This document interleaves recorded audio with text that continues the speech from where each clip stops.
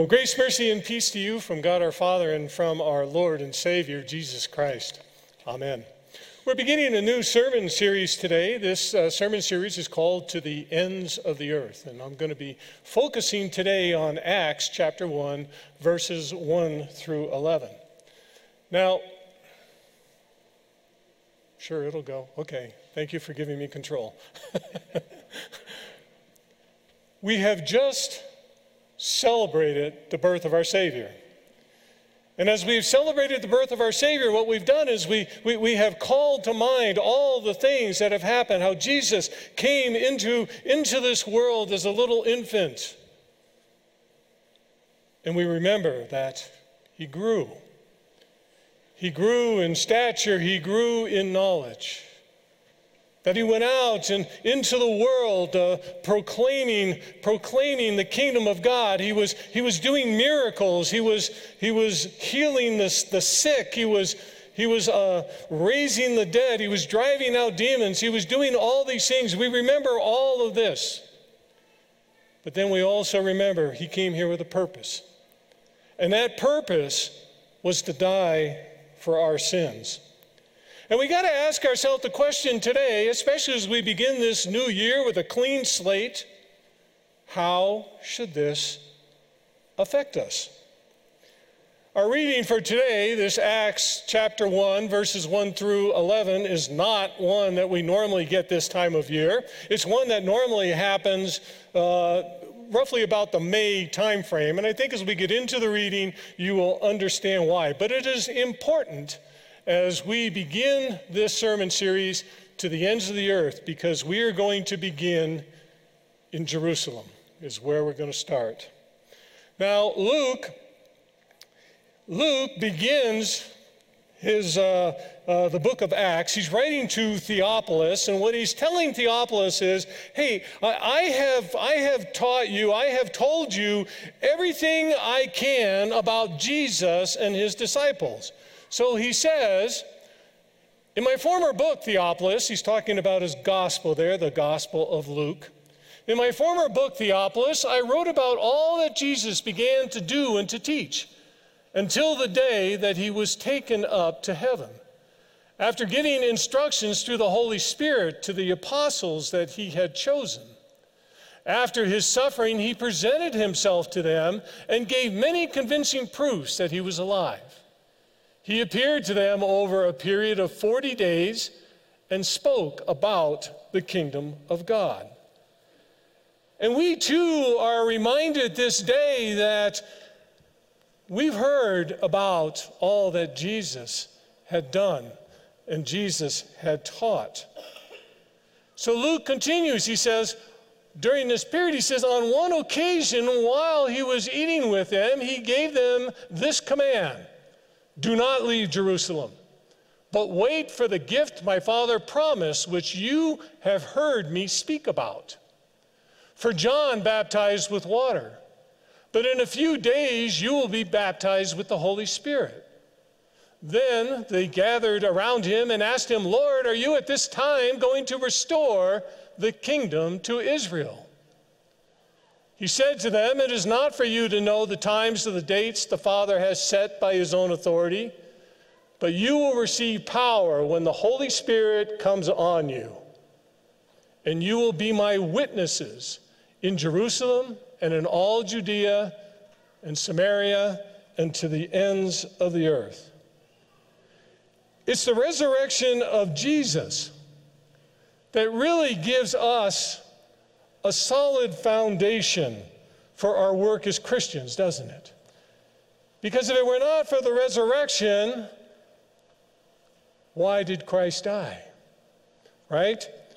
And so Jesus rises from the dead, and what he does is he spends 40 days and he's out there teaching. He's teaching his disciples. He was giving them all these many convincing proofs that he was the Christ that was to come. And Jesus hit all the learning types. You know, not everybody learns the same way. Some learn by reading, some learn by seeing, some learn by doing. And what Jesus is doing is he's hitting all the learning types. He's teaching them. And They heard him teach on many occasions, right? Even when he was with them. We read in Luke, towards the end of the gospel, that what he did is he opened their minds to the scriptures to help them understand. And they were also able to physically be with Jesus, do things with Jesus, things like even eat with him and converse with him. And Jesus had claimed to them. He told them beforehand, he says, I'm going to be raised. It's a tough thing to understand, but he says, I'm going to be raised. He says, I and the Father are one. And he says, he who has seen me has seen the Father. Now, what he's trying to relate to them, if Jesus were not God, these would be blasphemous statements, and God would not raise a blasphemer from the dead. But God did raise Jesus, showing the world his deity, and therefore we can trust and obey his teachings. Now, we think about what did Jesus trust, and we could be here a long time teach. We could be here a long time trying to go through all that Jesus had taught. But really what Jesus was talking about was about his resurrection here, and the message that the kingdom rule and the foundation for our work as Christians is now being laid before us. Because what we as people of God do now is we proclaim that Jesus died for their sins, that he was raised from the dead, that he now sits at the right hand of the Father, and that he's coming again with power and glory. You see, the resurrection, not just in the life of the disciples, the resurrection is a turning point in the life of people who have faith in Jesus.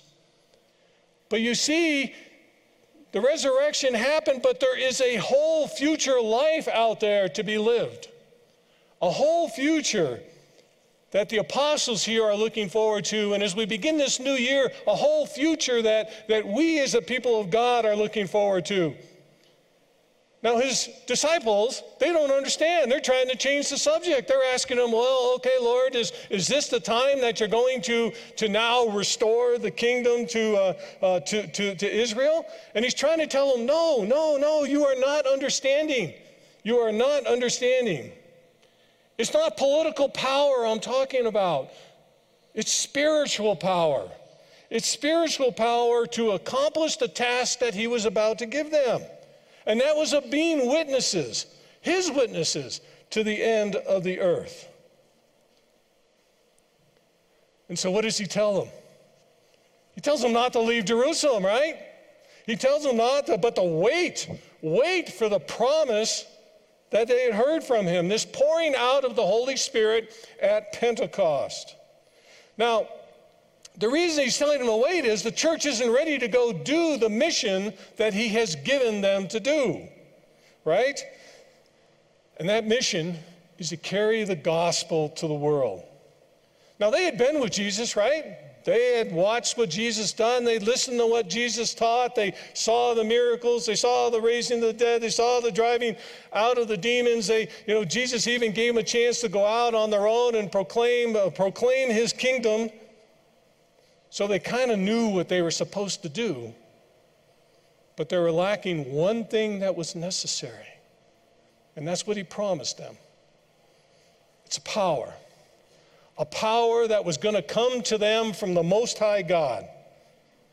And so he tells them to wait, and what waiting allows for, it allows for a time of preparation and provision to be ready to go out and to do the mission that they have to do. It's hard to be successful if you're not prepared. And so waiting also resists impulsiveness. I mean, how many of us have gone out and done something on impulse? Maybe that we later regret it, right? You go out and do something on impulse. You see, God's going to use the church in a very mighty way. He's going to use the church in a way that they don't truly understand yet. But if the church attempts to fulfill the mission that God is giving them on their own, they're going to fail. They have to wait for this empowering that Jesus has promised. And so the Lord says, hey, before you go, wait. Wait, because I'm sending you help. I am sending you help. I'm sending you power. And this power is not going to be the kind of power that kind of comes as you go and do what Jesus wanted you to do. It's not like maybe we would understand something like on-the-job training or something like that. This is a power that comes to them to be his witnesses in the world. Now, this was a busy week for me this past week. This past week, we had 2 baptisms, which I thought was awesome. We had a baptism of Charlotte Karstens and little Mia Petty. 2 of those are now children of God. And we think about the concept of baptism, we understand that in baptism we all receive the Holy Spirit. But you see, we continually need that power of the Holy Spirit in our lives. We continually need to be filled with that Holy Spirit. It's that power of the Holy Spirit that we have that allows us to go out and witness. And it's not just being able to go out and speak the gospel boldly. It's not just being able to go out and memorize verses out of the Bible. What it is it's the power to lead a godly life. To be able to lead a life worthy of the gospel. That's the foundation. That's the foundation of our lives. And our godly lives are something that the outside world continually watches us. They try to look and see what Christians are doing, trying to understand how Christians live out this love of God that they have. Now, I'm not saying you got to be perfect before you go out and witness, because none of us is perfect, right? None of us is perfect. I'm not saying go out and be perfect. What I'm saying is you need to be seeking to please God with your life, with how you live your life, forsaking all that sin that you know of in your life. Now, as we go out and witness, we have a focus.